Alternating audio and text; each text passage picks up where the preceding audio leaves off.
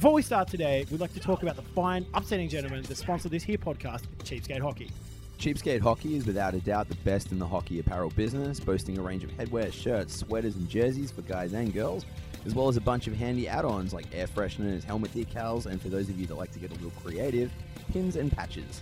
Wow, but Holy Puck listeners are in luck, as you are all privy to a discount code at Cheapskate Hockey. All you need to do is go to their website, cheapskatehockey.com, buy some stuff and at your cart enter Holy Puck, and you'll get a raging 15% off your purchase. Cheapskate Hockey, the game you proudly love, now has clothing you can proudly wear. Let's do it. Let's get in there. Let's knock this out by 9 so I can watch some television with my wife. Who's like, oh, do you still live here? Because I just got home from taking a look at the hockey. That's sick. Also, a great start of the episode. That's right. This is episode 49 of the Holy Puck podcast. I am John. This is Cam with me as always. We're here to talk a little hockey, a lot of shit, but most importantly, respect the sidebar. Now we are done with round one of the playoffs, Cam. We're going to get through the final breakdown of how we saw the different matchups play out. We're going to talk a little bit about Jack Eichel and his reign at the Buffalo Eichels, which is he's now the supreme leader, obviously. Obviously, a couple of conspiracy theories, Cam. How was the first round for you, my man? I don't even know where to begin. There's been so much to take in lately. Like a roller coaster. Oh my god. Well, and as fun as the hockey has been, the abuse and the online smoke fest has been just as good. It could be better. Like Jack Eichel's made it easy to tease him. The Montreal Canadiens have made it really easy to tease him, which we can tackle a little later on. So easy to make fun of Blackhawks fans. So great. Oh my god. Toronto fans have made it really easy to tease them. And here's the thing. I'm not one of those Bruins fans that hates the Toronto Maple Leafs. Hockey's better when they're better, and a good rivalry revolves around both teams being good, and they're just a fun, exciting club to watch. But they dared to dream, John. They allowed themselves to start believing. See, they told us all year, they're like, man, it's just a good year. It doesn't matter. We don't need to make the playoffs. And then you're like, oh, if we make the playoffs, it's okay. And then they won a game, and they're like, oh shit, maybe we can win the Stanley Cup. Yeah. And then literally all of Toronto went, stop everything, we're winning the Stanley Cup, and then that obviously didn't happen. I really dig it because I was listening to Mike Babcock's final press conference for the year earlier today, and let me just tell you, one, what a class act, but two, holy shit is that dude on message. Like straight away he's like, no, we didn't expect to make the playoffs, just getting there was great. And then like one dude's like, yo, but you traded for Boyle, so... And he's like, oh, no, it was just a thing. Don't worry about it. It's like, well, obviously they like, as soon as that looked like they might even make it, they're like, what do we do? Oh, crap, someone do something. And then straight away they're like, I know, Boyle. And they've just gone for it. I was shocked to see him so calm. I was kind of hoping he was just like, yep, total bullshit. Bag skate tomorrow, 6 a.m. Yeah. I like how you somehow verbalized that, like, deep bottom lip of his. Phenomenal. Oh my God. It's mental because I've already got a deep voice and I had to take it down another notch to get it right. Oh, but I just gotta say, his bottom lip is probably my favorite thing about the Maple Leafs right now. Like for real. Like there's just so much gap. Here's the thing, on a Maple Leafs game plan, right? If you saw the letters PP, you would think that meant power play. It actually doesn't. In Toronto, PP means permanent pout. Yeah. With an extra P for the mumble at the start. I'm not pouting. Yeah. I'm just very interested in hockey. Yeah. So, I mean, I guess his conference today was really just to, I guess, take the fans down a notch and just tell them to just chill the fuck out. Like, you know, he wants his club to focus back on, I guess, building for the future. And, you know, hey, you know, we actually were in a rebuild and, you know, we were really lucky to make it. But, you know, Toronto sports fans, as soon as the words, we were really lucky to make it, immediately turns into we're going all the way next year, and that's what we have to do now that we made the playoffs once. So that's just how it is, you know. Oh, and they should be happy and proud of themselves because here's the thing, and as someone far smarter than me has pointed out, they were neck and neck with someone like the Buffalo Sabres 2 years ago. Like they were both rebuilding, and they have blown right past them. Oh, totally. And I mean, great year. Everything was great. I loved everything they did this year. They were great to watch. Like, I mean, as a Capitals fan, they were unreal to play in the postseason. Like, they were extremely well matched. They could fucking skate like anyone's business. But at the end of the day, like, Toronto fans need to fucking turn it down. Like, They need because you know what? Like, I'm going to get off the shit slinging chair for a minute because they've actually been pretty well behaved. Like, there's been a few uppity ones saying, "Yep, nah, it's ours," but everyone else has been pretty measured. Like, you know what? I'm just happy we did this, and it's good. And I've spoken to dudes who like, I've been on this earth for 24 years. It's the first time we've been decent, seriously competitive for a consistent period of time.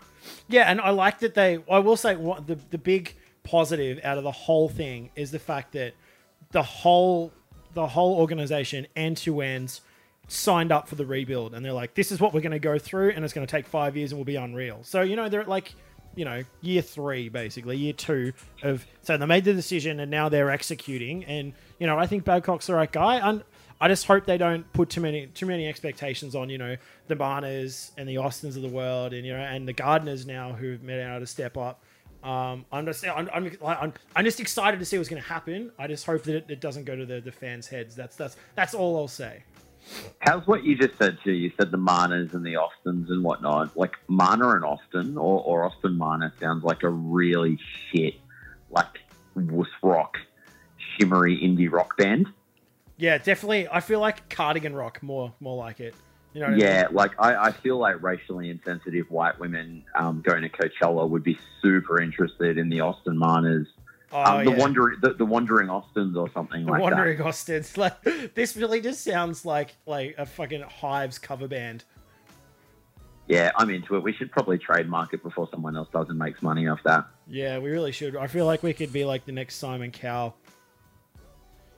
I don't really want to unbutton my shirt that low. I feel it's kind of creepy. Yeah, we're not into creeping that deep. I mean, you take a few risks buttoning down. And the dude still has like a non-ironic marine style flat top. Yeah, and the weird like button down t-shirts. Like, it's 2017, man. Dial it in.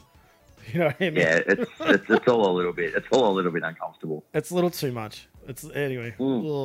Anyway, so look, before we get into the quick and not so shit here, do you have something you need to rubbish me about? Yeah, you know what? I was going to, and I thought about it. I thought about it all day, and I'm like, is it fair to rip you a new one based on the fact that the Sens crushed you? And I'm like, you know what? I think the Bees did a pretty good job. You got cooked by some shitty calls, but at the end of the day, like, I think it's all good news for Bees fans. Like, Bees fans should not be upset with the loss. I think that they put in a pretty good effort. No one expected them to make it anyway. They turned around the last, month of the season. So, you know what? I'm not going to roast you. I'm just going to say good things are coming for the Bees, man. And I'm not going to roast you. I don't think that's fair. Like, because I think we'll get into it a little bit later in terms of conspiracy theories. But, I think there's a little bit more to it. But, I'm not going to roast you for it. I'm just going to say, haha, the Bees suck. Deal with it. But I think next year you guys are going to be pretty dangerous. Thanks for that, John. I appreciate it. I will say there is some very stupid vocal minority fans for every major sporting team in every sport. But I was trolling some Bruins fans, and there is just some outrageous comments coming from some RCG, and I actually bookmarked some of them. I'm not going to say the names right, but there was one dude who legitimately said, "It's time to trade Rask and run with Hudobin." Are you fucking kidding me? One dude said Chara looked like a zombie out there and added no value. He's 40 years old and he played 33 minutes a night. This dude's rig tells me he hasn't done 33 minutes on a treadmill in about 30 years. Yeah, I have to say, though, generally when it comes to like crackpot theories and just in general stupid fandom, pretty solid it's going to be coming out of the Bees camp. Like, either that or Montreal. It's a good, unfortunate and so embarrassing because man, thing, right? Your fan base sucks. If you were 100%. Walking down the street and you were wearing a Washington Capitals hat and another hockey fan spied you, you'd give them the "Hey, sup," and you might have a little bit of chat, and they would automatically assume you're on the level. Whereas I have to work for about 10 minutes in every conversation to prove that I'm not a fuckwit, because so many before me have shown that they are in fact massive fuckwits. You're not wrong. Like, and I was actually just about to say, like, as a Capitals fan, like, generally most Capitals fans are on the other end of the spectrum. Like, we're used to crushing defeat, so we're a bit more defeatist, but at the same time, like, we kind of, like, get it. Like, we actually know most of the rules and that sort of thing. We understand matchups. Whereas I feel like most Bees fans that I've met, yourself excluded, obviously, literally are just blabbering idiots that actually have no idea. Like, I don't even know if they're aware that they're watching hockey. Do you know what I mean? Like, I feel like they've gone so far past the point of... Here was some of the other comments. I saw one dude who said, Charlie McAvoy shit. He doesn't even look like he can grow a beard. Well, yeah, he's fucking 19 years old, dude. Do you know what I was doing when I was 19 years old? My first year, like my gap year when I finished high school, I spent the whole year crushing tinnies in my mate's spa and going to the pubs. Charlie McAvoy, dare I say, a little bit more productive than your boy. Yeah. I love that they're like straight away on his case and like legitimately he played his first NHL game in a playoff game. Like, maybe just give it a spell for a minute. Like, outrageous fan calls. I feel like we could spend all day roasting Bees fans for saying outrageous things because, let's be honest, they've said some shit over the years. Oh, and look, it comes from everywhere. Like, I can't remember who I was listening to today. It may have been the American Wyshynski podcast. And one of them was saying that at the Rangers game where they ousted the Habs, the crowd broke into a chant of USA, USA. And he's like, your goaltender who won you the series is Swedish and the dude who scored the game-winning goal is Norwegian. Have you considered shutting the fuck up because you're embarrassing yourself? Well, I mean, Rangers fans are another beast altogether, but I mean, I was listening to, I think maybe the same podcast, and they were commenting about how the series-winning goal, there was like two Rangers fans sitting like right up against the ice and they weren't even paying attention. They didn't even know that the goal had been scored. It's the camera panned around. Like, you can literally see it. And it's like, what are you even doing there? Like, I think we've talked about this before, how my buddy from Philly was telling me that he always goes to games at Madison Square Garden. And he used to, when he still lives in the States, obviously, and he would go down to the front, and he said because all the Rangers fans on the glass were just very, very wealthy businessmen who'd been gifted the corporate ticket and absolutely didn't respond when he would get in their face in his Philly jersey. Yeah, they wouldn't even know, like, they'd be like, what sport is this again? Like, yeah, well, he's like, they just didn't know how to react. He's like, fuck you. And they're like, oh, what do I do? This isn't the Davis Cup. Yeah. Oh, there aren't any strawberries here. Oh, what do we do? Guys, I think we took a left because this is not Wimbledon. Yeah. Not enough rich white people. Oh, hang on. There's probably quite a few, actually. And again, obviously, we are not saying all members of this fan base. The Rangers fan base is absolutely incredible and loyal. We're saying the small niche, the small contingent of people at the front with the very, very, very expensive seats appear to not give much of a fuck. Yeah, we're just saying that some of the people that sit on the glass just suck at everything. That's all. Not all. Did you see that kid at the Boston game who tried to steal a stick out of the Senators' hands on the way back to the locker room after the win? No, but fucking what a legend. Holy shit. No, this was so shit. So he's obviously sitting in a very expensive playoff seat. Game 6 in Boston. Senators are making their way back down to the changing room after they've got the win. This is after people have already started throwing trash on the ice at them, which sucks. Oh, and man. One of the Sens guys has had his stick raised a little bit high, and the kids reached through the like the guardrail, I guess, or whatever you'd like to call it. Oh, yeah, the barrier. He steals the stick, and the Senators player, whoever it was, is rightly going, yo, get fucked, and he's giving him a little bit of a tap and yanked his stick back. So the guy turns around and complains, like, oh, he hit me with his stick, and then he's crying to security, like, no, I'm the victim here. I may have tried to steal his property, but he hit me with his stick. All right, I retract my previous statement. That dude sucks. I don't even care how old he is. Yeah, no, he looked about 16 or 17, but I mean, like, come on, kid, grow up. If you try and jack someone's shit, they're going to hit you back. Don't be an idiot. Yeah, absolutely. And you know what? I didn't want to dwell too much on the Bees' loss. I think there's a lot more to talk about and a lot to take away. So I guess we'll get into it a little bit later as we get through the preview, and we'll look at how the different teams went and how we saw the East and West unfold. But let's get into the quick and not so shit hits.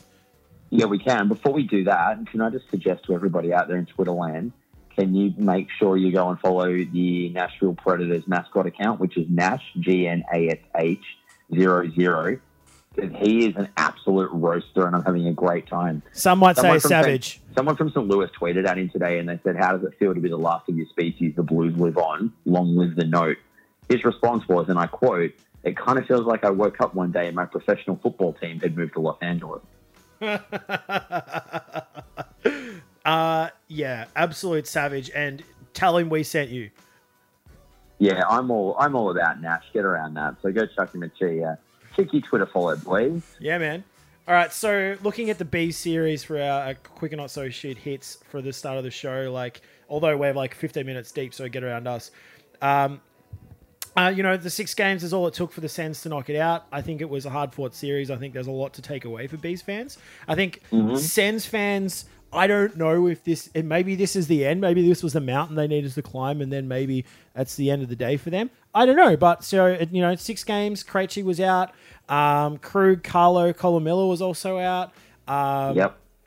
I don't know. I feel like I said at the top of the show, the Bees making it through this far was just beyond expectations anyway for this group, so good on them. Obviously, you got some good kids coming through with McAvoy, obviously leading the charge and looking like a legend. Like, he looked like a seasoned pro playing at fucking 19. Granted, he made some errors, but, he still looked really good. Like, I watched a couple of Bees games, at least the games that he started, and he looked really, really good. But he doesn't make mistakes. Like today, for example, I didn't even know that there was new cover sheets for the TPS reports, right? Dude, I made that mistake. Everyone makes that mistake. Out there playing hockey, dude. But it wasn't just him. Brendan Carl's obviously shown a lot this year. I think the glimpse we saw of JFK is very promising, and I'm told that he has pretty much been guaranteed a starting NHL role next year. So that'll be as a third line center. I think Sean Corrali is great. I think there's a lot to like about it. What do you like better, that or the fact that the Habs were knocked out the day before? It's so hard because this becomes an overall philosophical question and tells you a lot about me as a person. No, I totally agree. What did I enjoy more? Me experiencing some success by way of the sporting team that I choose to root for and financially invest in, or me watching someone I really don't like having a shit time. So what did I like more? My own happiness or taking happiness from someone else's misery? Yeah, well, I know. It's a total line ball for me. And, I mean, I feel like there's an issue, like, now with the Habs because, like, I feel like this is it. Like, this is the last year that their relevance can exist within the league. I feel like they've lost too much. They've traded away too much. And now they've got too many gaps that is not going to be filled with players that are within their system. I'm going to smash the Habs in 60 seconds so we can move on. You ready? I don't know. I don't know if I'm ready, but I'm keen to hear your thoughts, though. All right. And look, it's a thought that a lot of people have had. Some friends of ours, some people who aren't friends of ours. Everyone knows what's up. I'm just articulating it on a podcast. But Julian was a very good coach. He is probably no longer a super relevant coach. And you can see in their style of play that it was the same old Julian system. Shea Weber is a fantastic defenseman. He is not the puck mover that PK Subban was, and people are automatically clinging to they've lost the trade. I'm not going to be that guy. This is not good news for you. I think Max Pacioretty got a hard time. I actually think he played really well. Just because he didn't score is not the end of the world. He's being very hard on himself. I don't know if it's because he is legitimately hard on himself or if he knows as a survival technique he needs to be hard on himself because of the Montreal press. Dude, I think Patches is actually a legitimate, like, I think he's still the top lineup for me, and I think that, granted he didn't score, his effort was good. I think he looked pretty good. It just, I don't know, he just didn't get lucky. He had 24 shots on goal in the series. That's pretty good. That's pretty good. Like, maybe he just didn't get lucky, right? You know, it is what it is. But at the end of the day, I think, off the back of that, I think a lot of people are writing off the Weber trade, but I think Weber looks pretty good in a Habs uniform. I think he's played pretty well. He's just different to PK. Look, he's fine. Like, I think he did really well, but I just don't think it's what they need. So here's the bottom line. They're going to extend Carey Price. They're going to pay him more than they're currently paying him. They're already hard just to keep him. They're going to do essentially what the LA Kings have done. They've paid a lot of money and long-term to Jonathan Quick. Correct. And essentially making him one of their core players, which is a really big gamble when you make one of your goaltenders your core players. Yeah. Especially when they're already up against the cap. All the language around Alex Galchenyuk would suggest that he's gone. He was relegated to the fourth line to, quote, evenly distribute the scoring, but he didn't do much of that. I think he'll be gone. They don't know where he fits. They've traded away all their picks and all their prospects in recent years for these bit role players. They don't really have any more prospects coming through from the AHL, so they don't have youth. They don't have prospects. They don't have draft pick options. They don't have any money. And the money they do have, they're going to commit to their goaltender without fixing what needs to be fixed up front, which is offense. I think they are fucked. I think the technical term is definitely cooked. They are well and beyond being relevant now. I think next year is going to be the aha moment for the Montreal press, and they're going to realize very quickly that there is very little that this team can do. They're in a very similar position to another Canadian team, which is the Nucks, but the Nucks have the money, the picks, and the ability to turn it around within 2 to 3 years, whereas I think they've got a reasonable fan base. It seems like the Vancouver fan base is quite reasonable and they quite understand, patient, whereas the Montreal public is just, you need to make us good now because we are the Montreal Canadiens. But and they won't commit to a full-blown build. And that's it. That's not the grounds for them being good. 100%, and they're not committing to a full-blown rebuild. They will just go, you need to go out and spend some money and get us some players. We're not rebuilding, just fill the gaps.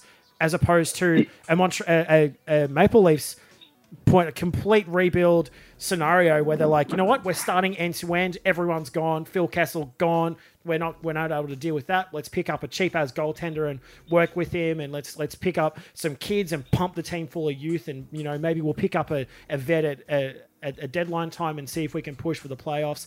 That is a completely different scenario and approach compared to what's going to come out of Montreal in the next few years, which is essentially just butthurt masquerading as pride. Like, let's be honest. Well, here's Montreal thing too. They're going to buy into all the talk, and they're going to like, right, we need to address this. We need a number one center. They're going to get so hard for a number one center that they're going to give away stupid amounts to get them. Like, I could see them foolishly chucking Galchenyuk and a pick and a young stud for Matt Duchene. 100%. Because they still believe, and for me, like at the moment, based on what I saw from Duchene at the end of the year and based on Galchenyuk at the end of the year, they're not that dissimilar. Like, I'd be looking to better utilize Alex Galchenyuk with another piece rather than trade him away. I think something like that is, they're Marc Bergevin's stupid enough to make those kinds of moves. 100%. I mean, we've seen it before in the past, and we obviously don't want to get too into it, but I mean, Galchenyuk was playing on the fourth line for how long? Like, it's just ridiculous. A dude who's that talented could flourish anywhere. So hopefully he gets traded to a team he actually wants to play for, as opposed to withering on the fourth line. So, I think that there's not much that's going to happen other than some stupid moves. We're going to get some lols out of it, and it's really just entertainment for us more than anything. Anytime the Habs fuck it, we have a good time. They're going to sign Carey Price to a 7-year, $8 million deal. Oh, and blow all of their cash in one go. And 36 hours after signing the deal, he's going to tear his groin and then he's be out for the season, and they're going to run with Al Montoya, and it's going to be terrifying. Hilarious. Terrifying for Habs fans at least. But they're not going to have the time, nor the money, nor the willingness to improve on their list at any time. So who cares? Moving on. What do we got next? Okay, we can talk about this. So the LA Kings are promoted from within, which I kind of like. They've appointed John Stevens as their new head coach. Here's the thing. Everyone's promoting from within at the minute. Vancouver also promoted from within from their AHL affiliate. So I kind of dig that. Well, I was thinking about this, right? And I kind of like it because it shows that the Kings have a kind of, that they're on the same page and they've got a clear message and they've got a clear vision. But my concern is, I think the message and the vision is kind of wrong, because from promoting from within and using a dude who understands and has been a part of the system that they've used, and they're saying the system's not broken. It's kind of telling us they think they're only a retweak away from success as opposed to a full rebuild. So whilst I think it's rad that they're in agreement, they're wrong, because they are more than a retweak away from being competitive again. Oh, 100%. And what they're really doing is they're saying, you know what? Our vision makes sense, and we've got the right people here to do it. We just didn't have the right guy at the top, so now we just need to make a couple of tweaks, and maybe there's an off-season move. Maybe we don't protect one guy and then we pick up another guy to do the same thing. No, I think you're right on the money that there's obviously I think there's a philosophical debate going on in LA, and I think that they're all on the same page and they're all essentially blowing smoke up each other's ass. So, like, yeah, we totally got it. Like, maybe we need a little more speed as opposed to addressing the fact that they can't keep up with any team that can skate. And I think that's the big problem that's coming out of LA right now. And I think it's funny. Like, I think that watching it unfold, like watching a team just like nosedive so quickly, I think it's going to be great for us. Like, 100% we have a good time when shit goes wrong. Like, like when someone's just having such a good time, then it's going to go bad. I feel like that's the LA Kings right now. Like, I feel like it's just going to go so terribly wrong. Well, John Stevens becoming a success there basically is essentially relying on two things. It's relying on Marian Gaborik remembering how to play hockey and Dustin Brown living up to his contract. Neither of these things is ever going to happen. So look, good luck, John Stevens. You seem like a smashing dude. This is not going to work out for you, my friend. This is so back here in reality. So here in the real world, none of those things are going to happen.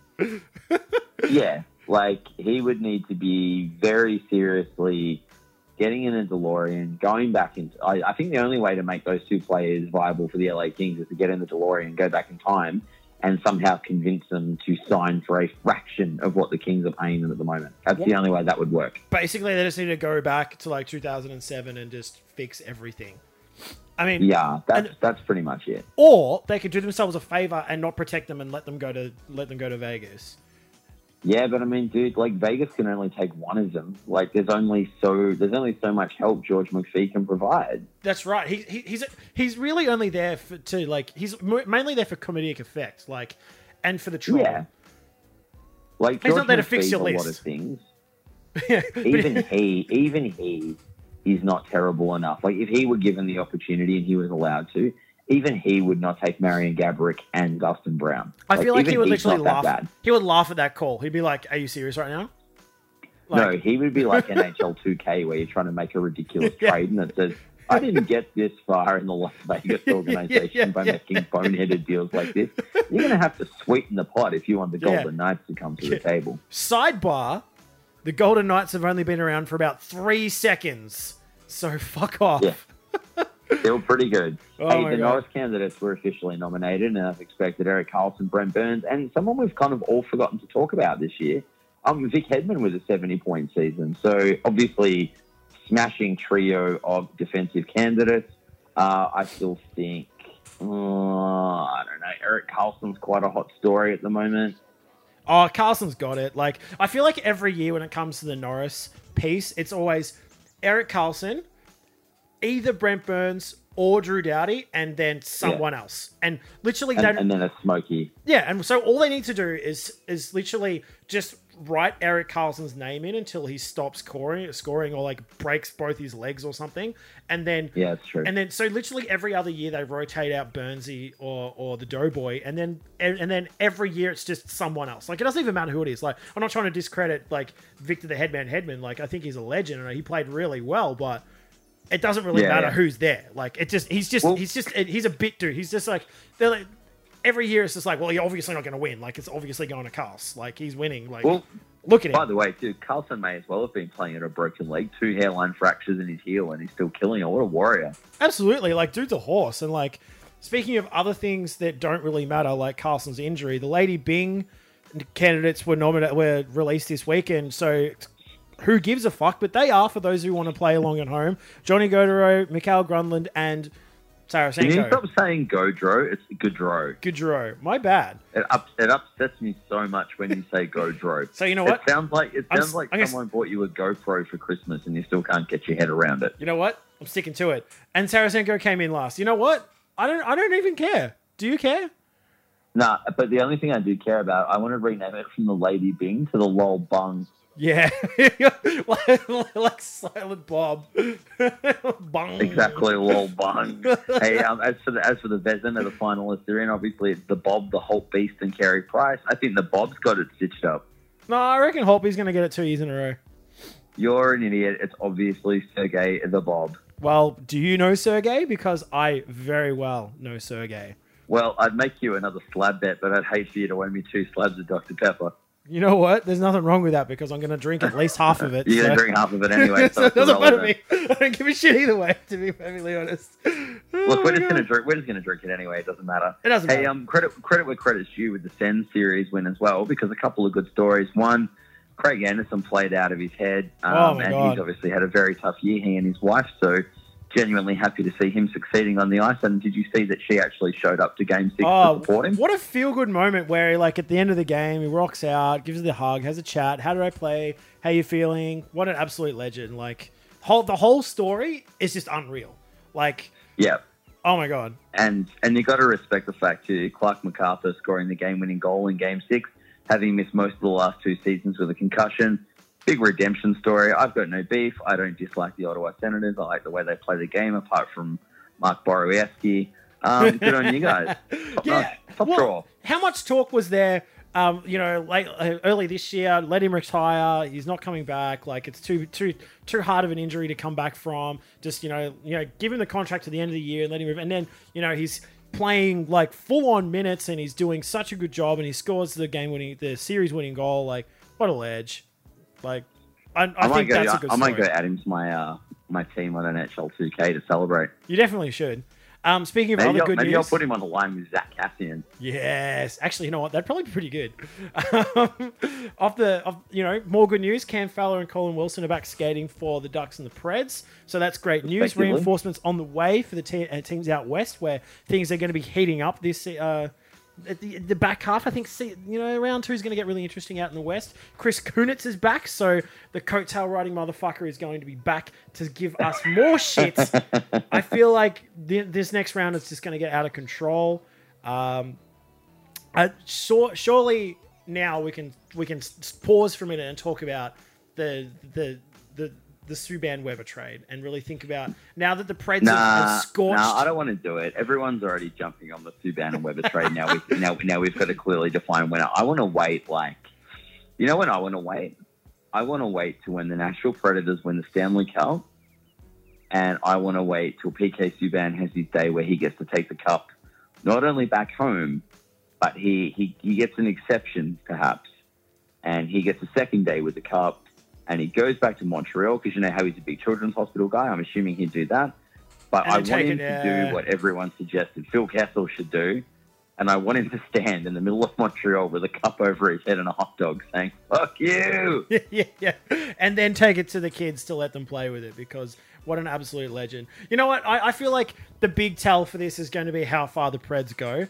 And we'll get to that later on. Do you know what would be fantastic if they ever make a movie about PK Subban's life, right? Imagine the scene where he takes the cup to Montreal, but he does it in secret, right? And he doesn't take it into the streets, and he goes to have He sneaks it in like a giant cowboy hat. And he walks in, and he's still got his swipe card somehow, like IT has left it active for him. And he goes back into the building and he walks upstairs to Bergevin's office and he's wearing like a $10,000 suit. He's looking born. And he walks in there and he puts the cup down on the desk and he says, "Look at it, Mark. That's as good as it's going to get." And then just walks right out again. Which is effectively taking a giant shit on his desk, but in a more metaphorical and hilarious way. Maybe he sits in the cup and then perches his butt cheeks over the cup and then does a shit on Mark Bergevin's desk and walks out. Or he rides it like one of those mechanical cowboy, like one of those mechanical bulls on his desk, like with the butt hanging out the side, with the cowboy hat askew, potentially occasionally pulling it off, screaming the yeehaw, putting it back on the hat, on the head, with maybe just some little poos running down the side, just to really let him know that the Habs suck. Really, the other way though too. Maybe he's the bigger man, and that would be even more amusing. That someone like a reporter says to him, "Oh, do you have anything that you would like to say to your former general manager, Mark Bergevin?" And he just looks right at the camera and he smiles and says, "No, thanks." Yeah. And he goes, and he goes third person on them and he says, "PK has nothing left to say," and just leaves it at that.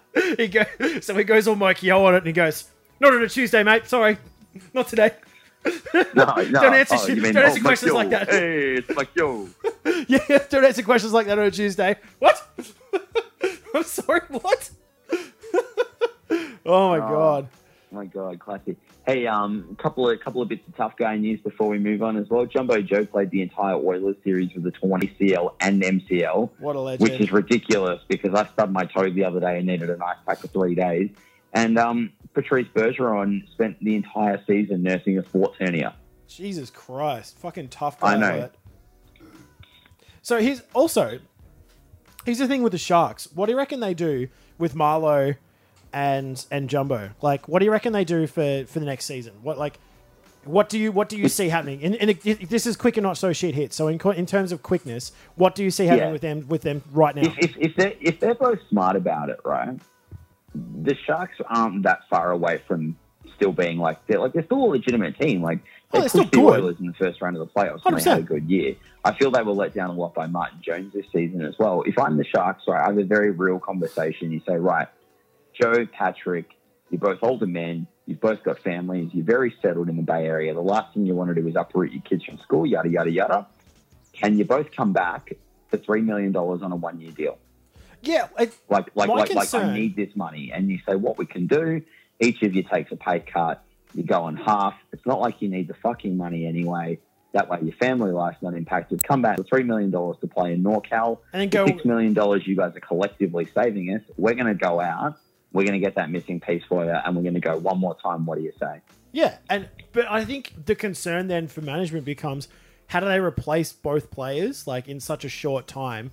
Like, if they replace him with younger bit players, then obviously it's not going to work and it's going to be hard. And if they let Jumbo go to wherever he was, or if he chooses to retire, which he may well do, and same with Marleau. Like, the concern is if they don't get them back, and even if they don't get them back at a cut rate, what do they do? Like, what's the big question? So if you're I agree. If you're the Sharks, you're going at them hard to see, one, if they'll stay for an extra year, and two, if they'll take a pay cut, for good bloking it, to see what the next chance is, like what's coming up next. You know what I mean? Well, let me put it to you like this: if you're a fan, like you're a long-term San Jose Sharks fan, you're a season ticket holder, 100%. What would you rather see from your organization? And there's only one of two answers. Would you rather see them go all in, full eggs in the basket, retool, and give it one last legitimate crack to win a cup? Or would you rather see them play it conservatively, looking long-term down the road, not go all in for the cup in a year that you might have been a shot, and then commit to a rebuild that you're going to commit to anyway?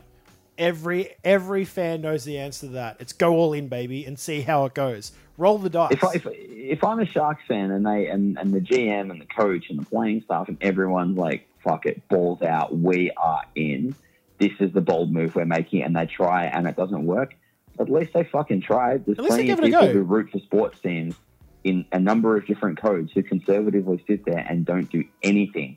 Yeah, exactly. And they get, like, look at the Cincinnati Bengals in the NFL. Like, they sit there and they meander along and they make a careful move and a little piece and a little piece. They never fucking get anywhere, and now they're completely cooked anyway. Yeah, I don't want to say they're the Sharks. I think they're too cool of an organization, and I like the dudes. So I'd like to see Jumbo and Marleau come back, but you know, I don't know how it's going to go. You know, I do feel that it'd be great to get them back and just to see. I just want to see what happens. You know what I mean? Like, it's like that a potential Disney story. You're like, what is going to happen? Like, who's the hero? Like, you know, is Logan Couture the leader they always needed? Like, is Jumbo just, does he fade into the background as the on ice coach? You know what I mean? Like, and who occasionally props up a fucking, you know, sick month of hockey, and you know, maybe they retool and they kick out Marty, pick up, you know, maybe a Marc-Andre Fleury, you know, maybe they do something cool, and then all of a sudden the team's on rebound, and then they're going for it. I feel like there's a Cinderella story coming out of the Sharks. I feel like, you know who at very least there's interesting potential. Team in free agency is, though? Who's that? The Maple Leafs. See, here's the thing, right?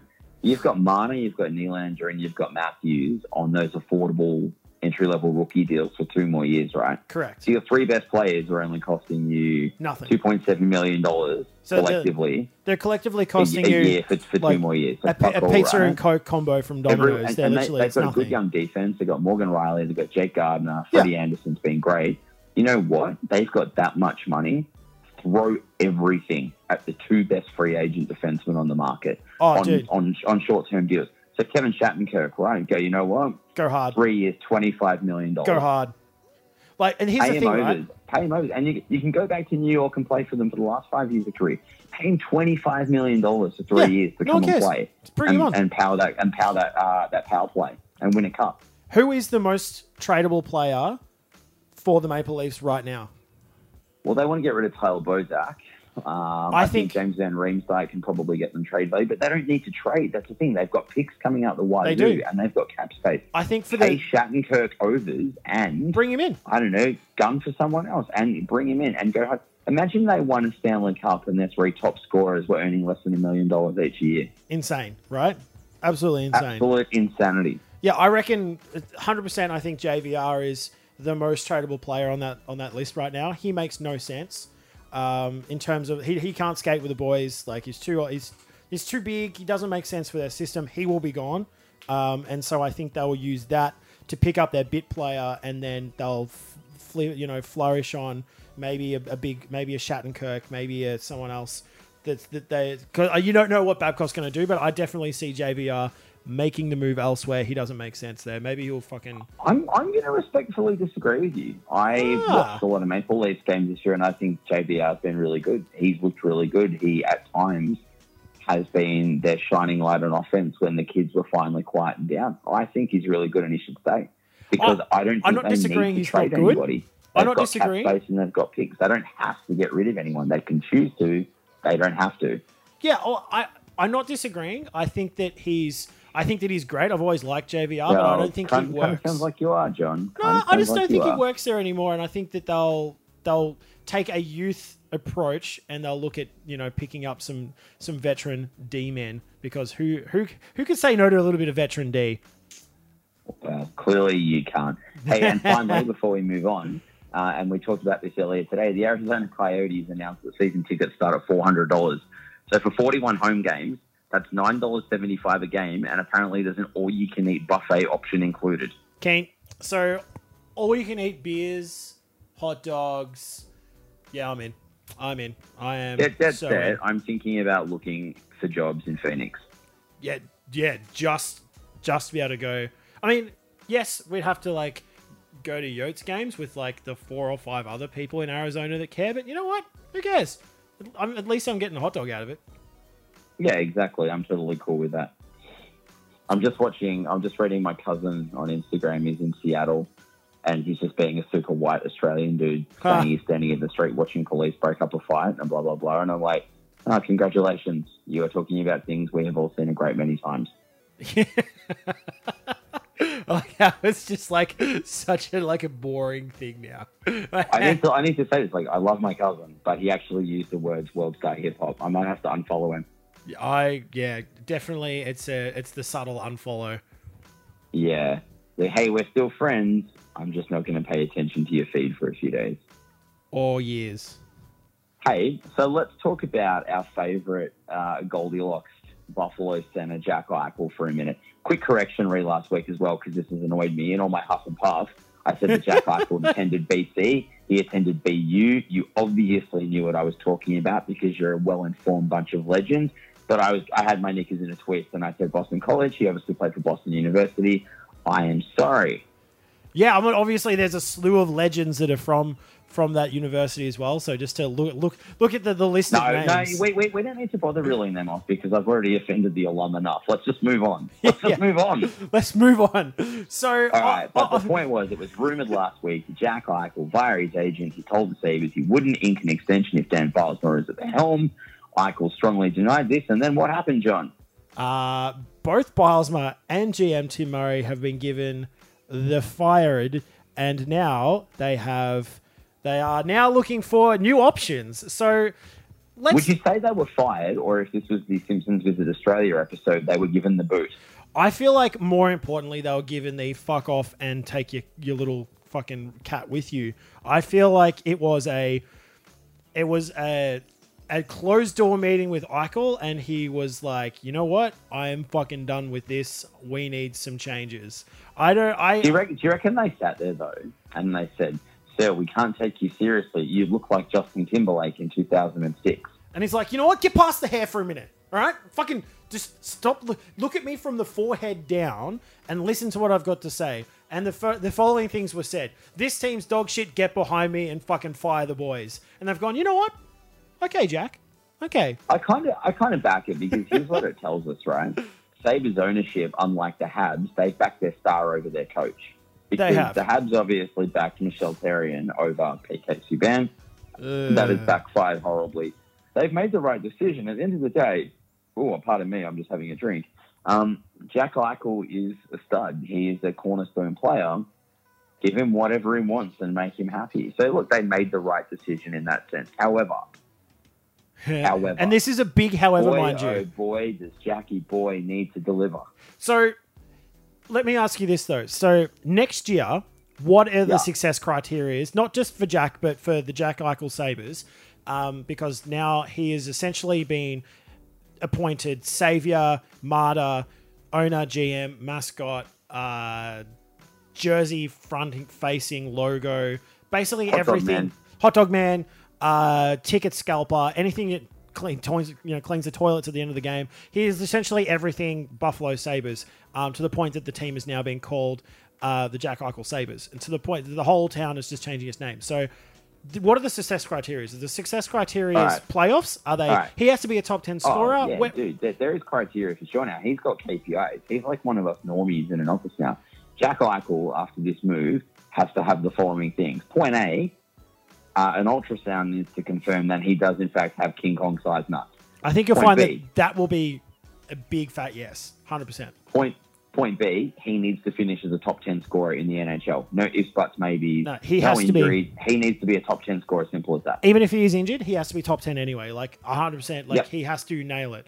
For me, I think he needs to build that individual brand recognition. You've got Connor in Edmonton. You've got Austin in Toronto. He needs to elevate himself to the point, not just as a player, but as an advocate of the sport, that he is mentioned in the same breath as those guys, and he is a hero to the kids. And you know what that means, though? For me, that means playoffs. So for me, I think if there is no success out of Buffalo, that is a huge indictment on Eichel, and that he has basically fucked it for the boys. So my question for you then, John, how do Buffalo make the playoffs, given that their blue line is total dog shit, that they've got organizational chaos, and that currently they do not have a coach or general manager? And let's be honest, pretty much the best coaching candidates have already been snapped up by other teams. So let's say you are a potential UFA, or you're a potential trade piece with a no-move clause, and someone says, yo, Buffalo's interested. At the moment, you're like, fuck no. So this is exactly the same conversation that would have been had with any UFA prior to the Leafs rebuilding. Someone's gone, yo, the Leafs are really interested in you. 100%. Your immediate reaction was, fuck no, anyone else, I'll even go play for New Jersey. And now you've got to add Buffalo to the list. It's like straight away, the Buffalo Eichels are at the bottom of everyone's list. They play like shit. They look like shit. I feel like it's just... Did you know the number one team in the league that players say that's not a destination I'll play in is actually Winnipeg? Really? Yeah, which I found quite surprising. And I wonder if it's a historic sentiment, because I think you look at them now and you're like, man, there's a lot of young talent there. They're one player and maybe a coaching change away from being quite legit. But there's a lot to like out of the Jets, though.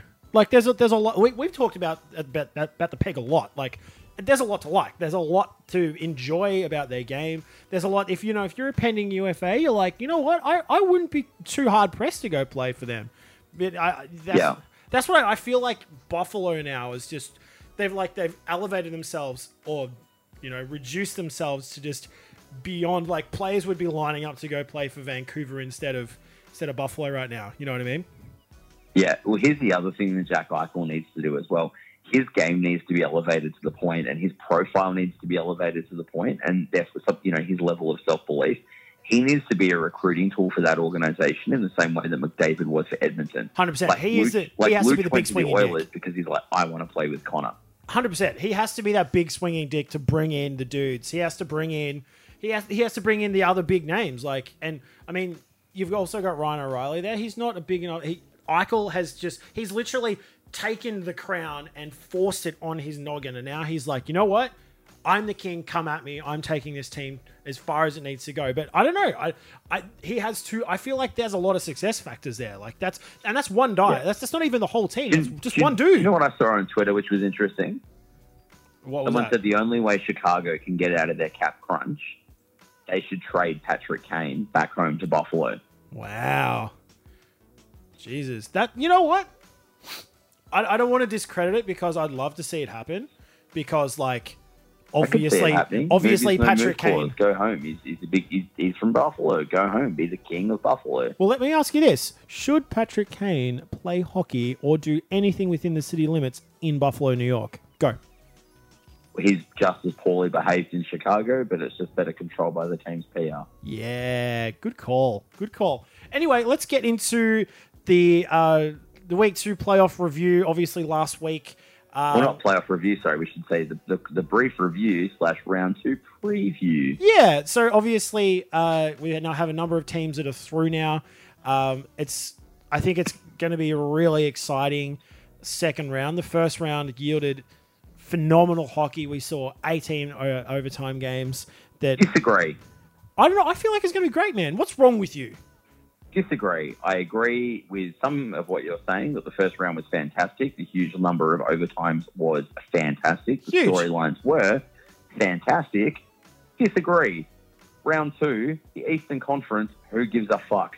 I feel like it's so funny, though, because I was looking at the West today. I'm like, man, that's going to be really interesting to watch. And I kind of agree that the East is the more vanilla of the matchups. Like, it feels, because we've been ragging on the West this year of like, oh, you know, the teams are basically locked in for like the last 2 months of the season, so it doesn't really matter, and blah blah blah. Like, and we've been talking about how funny it is because the parity's now shifted towards the East, and now we're like, oh, but you know what? There's some pretty exciting hockey coming out of the West. Well, the big boys come out to play. Well, okay, look at this, right, with the West. So the Preds swept the Hawks 4-0. The Blues beat the Wild 4-1. The Oilers beat the Sharks 4-2. And the Ducks swept the Flames 4-0.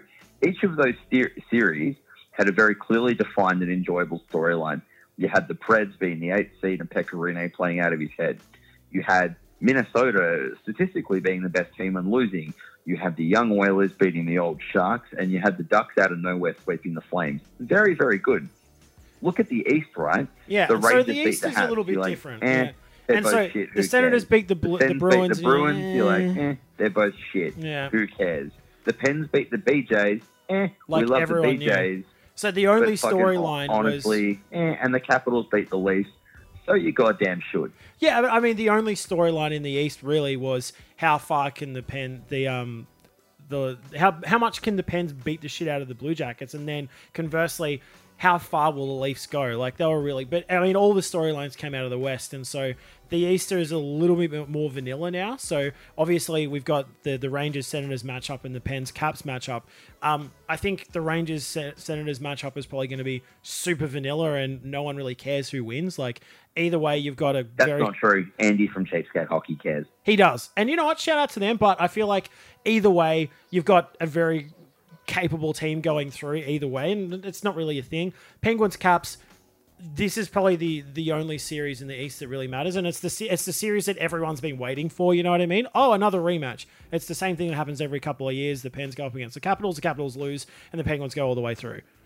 All right. Well, I'm going to frame it for you like this because I don't want to spend too much time talking about it. Because again, there's people with far greater statistical nous than us breaking it all down. Oh yeah, we don't have time for it. Very simple. We're going to go off gut. So the Preds are playing the Blues. Who have you got? I want one pro for each team and one con for each team. Preds, Blues, go. So I took the Blues, and I think this one for me was the big line ball, mainly because this is 100% the battle of the goaltenders, and it will be it's Allen v Rinne, and I think it's whoever breaks the goalie first wins the series, and I think it's going to be probably one of those series like the Caps. Leaf series, it'll go to 2-2, and then someone will triumph because they'll figure out how to destroy the goalie, and maybe the goalie might get injured. But for me, I think Jake Allen will prevail simply because he's a little bit more hardy and he played the shit out of it, stole a few periods and played really well. So I feel like it's the Blues for me. I'm going to respectfully disagree and go with the Preds because it's not a goalie battle, because the Preds, if Pekka Rinne has an off night, they've got the single best defense in the NHL to bail him out. Furthermore, I feel like Jake Allen has blown his load. Nice. He's proven the haters wrong. He's proven the doubters wrong. He's played out of his head. And you think he's gassed? Playoff series. His goaltending coach Marty Brodeur's like, "Gee, Jake, I told you could do it." And he's like, "Yeah, I could fucking do it." And so he believes. And now he's gassed. And now he relaxes, and it all falls apart. Well, Preds in 6. Do you think that this series is going to be like pretty rough? Like, I feel like that this is going to be like a pretty decent series to watch in terms of like, I think it's going to get pretty nasty at the end because like not a lot of people expect the Preds to be there. Not a lot of people expect the Blues to be there. So I think it's kind of underrated matchup. So it's going to be really interesting to see. I think if you look at my early season Stanley Cup predictions, someone expected the Nashville Predators to be there. And was that you, Cam? Yeah, look, it was me at the start of the year that expected the Nashville Predators to be there, and they were also at the top of my bracket, so go fuck yourselves. Mad. So who have you got for the Oilers matchup? Who have you got? Oilers in 7 over the Ducks. It's going to be a very physical series. You are going to have like the Exgar, Kessler, all those dudes trying to play very physical, grinding hockey. They're going to try and beat the shit out of them. And that's fine, except Pat Maroon, Zach Cassian, and Milan Lucic are not going to take too kindly to that. And I think Pat Maroon's obvious knowledge of the Ducks, the fact that he was a Duck, and the fact that he's been playing very well this year will be great. Zach Cassian ain't afraid of no man, and I think you get your $7 million a year value out of Luch. This is where you get it. Yeah, well, I agree that this is going to 7. I have the Ducks taking it based on experience, and they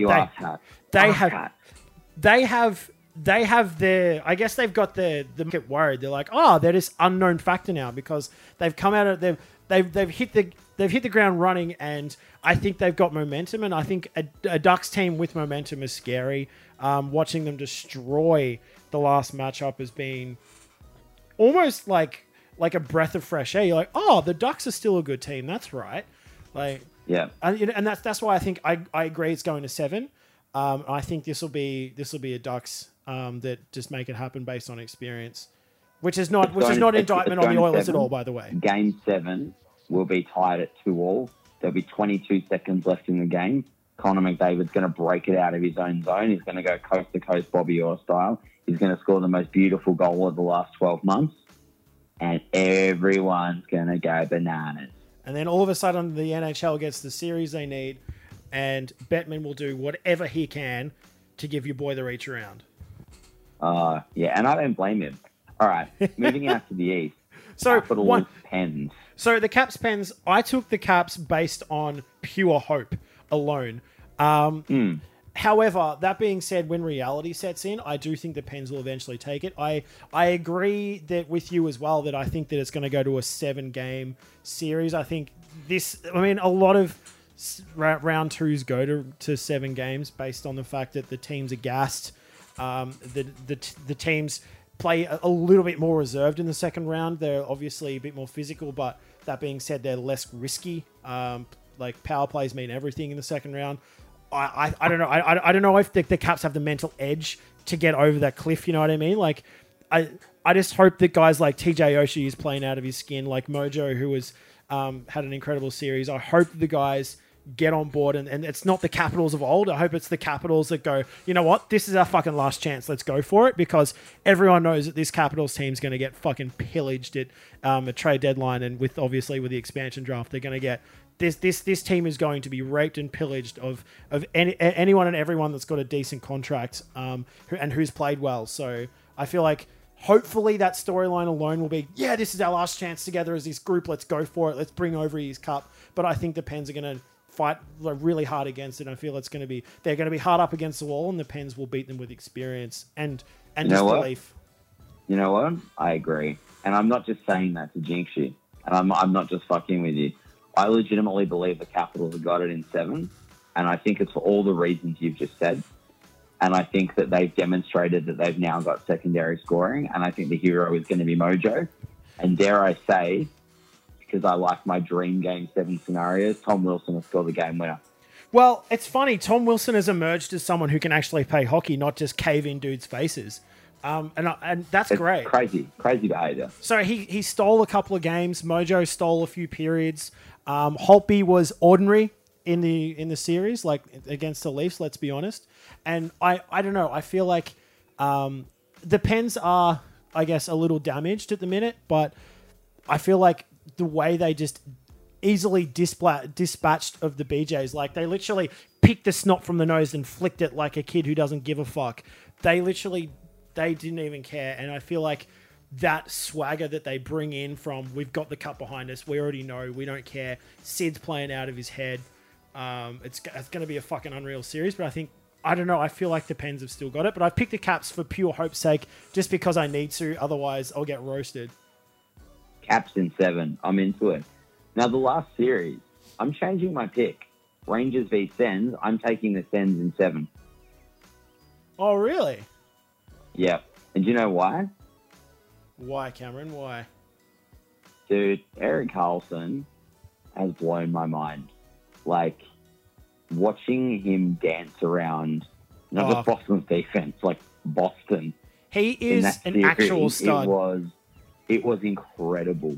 He makes everyone around him better. It was amazing. And it was funny. Somebody kept saying, one of the color commentators was like, oh, people are like, put body on him and hit him. And they're like, you can't hit him. You can't. He's too fast. But he is just a revelation. I mean, I totally agree. Like, he just looks sick. I don't know if this is the thing for me. I picked the Rangers, and I think the main reason for that is I don't know if my questions are really on the Sens. I don't know if they've got if they've got the, I guess, the energy left. Like, I think the Bruins series, I feel like they had a lot of luck in that series, and I feel like it was fairly evenly matched. And I think the real standout was obviously your boy Erik Karlsson. I don't know if he's got it left in him. Like, he's obviously playing with an injury. I don't know why you'd come out and say that at the end of a series. Like, I feel like you'd only say that like once you've been eliminated or if you win. Like, I don't know. I feel like it's too early to reveal that you've got an injury. Like, as soon as I heard that, I'm like, whoa, like, why would you say that now? Why wouldn't you just keep that under wraps for a bit? Like, now everyone's going to be like, oh, so when they lose, oh, he's carrying an injury, you know, well, like, maybe the team is gassed and like, we're done now, so, you know, we'll just go and get beat up by the Rangers. I don't know, I feel like it's an early excuse, you know what I mean? Like, it's too soon to say shit like that. I'm into it. I think that, you know what? Fuck it, dare to dream, baby. Sends in 7. Yeah, I feel like we've picked a lot of 7 gamers here, but I think that at this point of the year, a lot of the series go to 7 games. I don't know if there's a real stat on that or whatever, but I just have that feeling this year. Oh, guess what? There's the Ottawa 67s, and Ottawa won their round 1 series in 6 games. They're going to win their round 2 series in 7 games. The Ottawa 6-7, 67s. It all makes sense. Ottawa in 7. Yep, done. Checks out. Totally checks out. With that kind of sound scientific reasoning, we can't lose. No, 100%. No, I'm still backing the Rangers, though. I just don't think the Senators have it left in them. I think getting over the hump was too much. So, I mean, huge round 2, man. I know you're not super into it, but I'm keen to see how it goes. I think... No, I'm super into it. I'm just super into the Western half. I just don't care for your Eastern half because I just don't think the Rangers and Sens are going to be particularly exciting. And I just don't care about another Sid v OV battle. Like, I'm like, cool, I see this. It feels like every Wednesday night rivalry night. It's just Sid v OV. I need to check the stats on how many times. It must be like every time the Pens play the Caps, it's on a Wednesday night rivalry night. Like, every time, no matter what. You know what I mean? It's just one of those things. Yeah. It's like the NHL are just like bored of it now. They're just like, what are we going to do? I know, Pens Caps. That'll make us some money. I'm fucking sick of it. I've had it. And on that note, John, we've also had it this evening because that brings us to the end of the show. Yeah, man. So we just hit the 1 hour running time. You all asked for longer episodes. Here they are. We're pushing over an hour now just based on the amount of rubbish shit talk that we do. But we always respect the sidebar, Cam. Always. Always respect that sidebar, baby. Always. Always. So there you have it. The Rangers playing the Senators. The Penguins are playing the Capitals. The Preds are up against the Blues. And the Oilers kick it off against the Ducks tomorrow. Huge matchups coming out of the East and West. That is your round 2. This is episode 49. Cam, make sure you hit us up on all of our socials, to which you're managing effectively. Some might even say out of your head.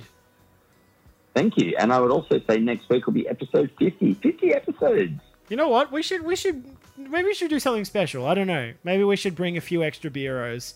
Maybe a guest or two. Who knows? Who knows what we're going to do? Maybe I'll take the day off after I'll take the day off work or something and we'll get real rowdy. How's that sound? That might be nice. Or maybe we'll just like go to bed like, you know, ripping adults we are.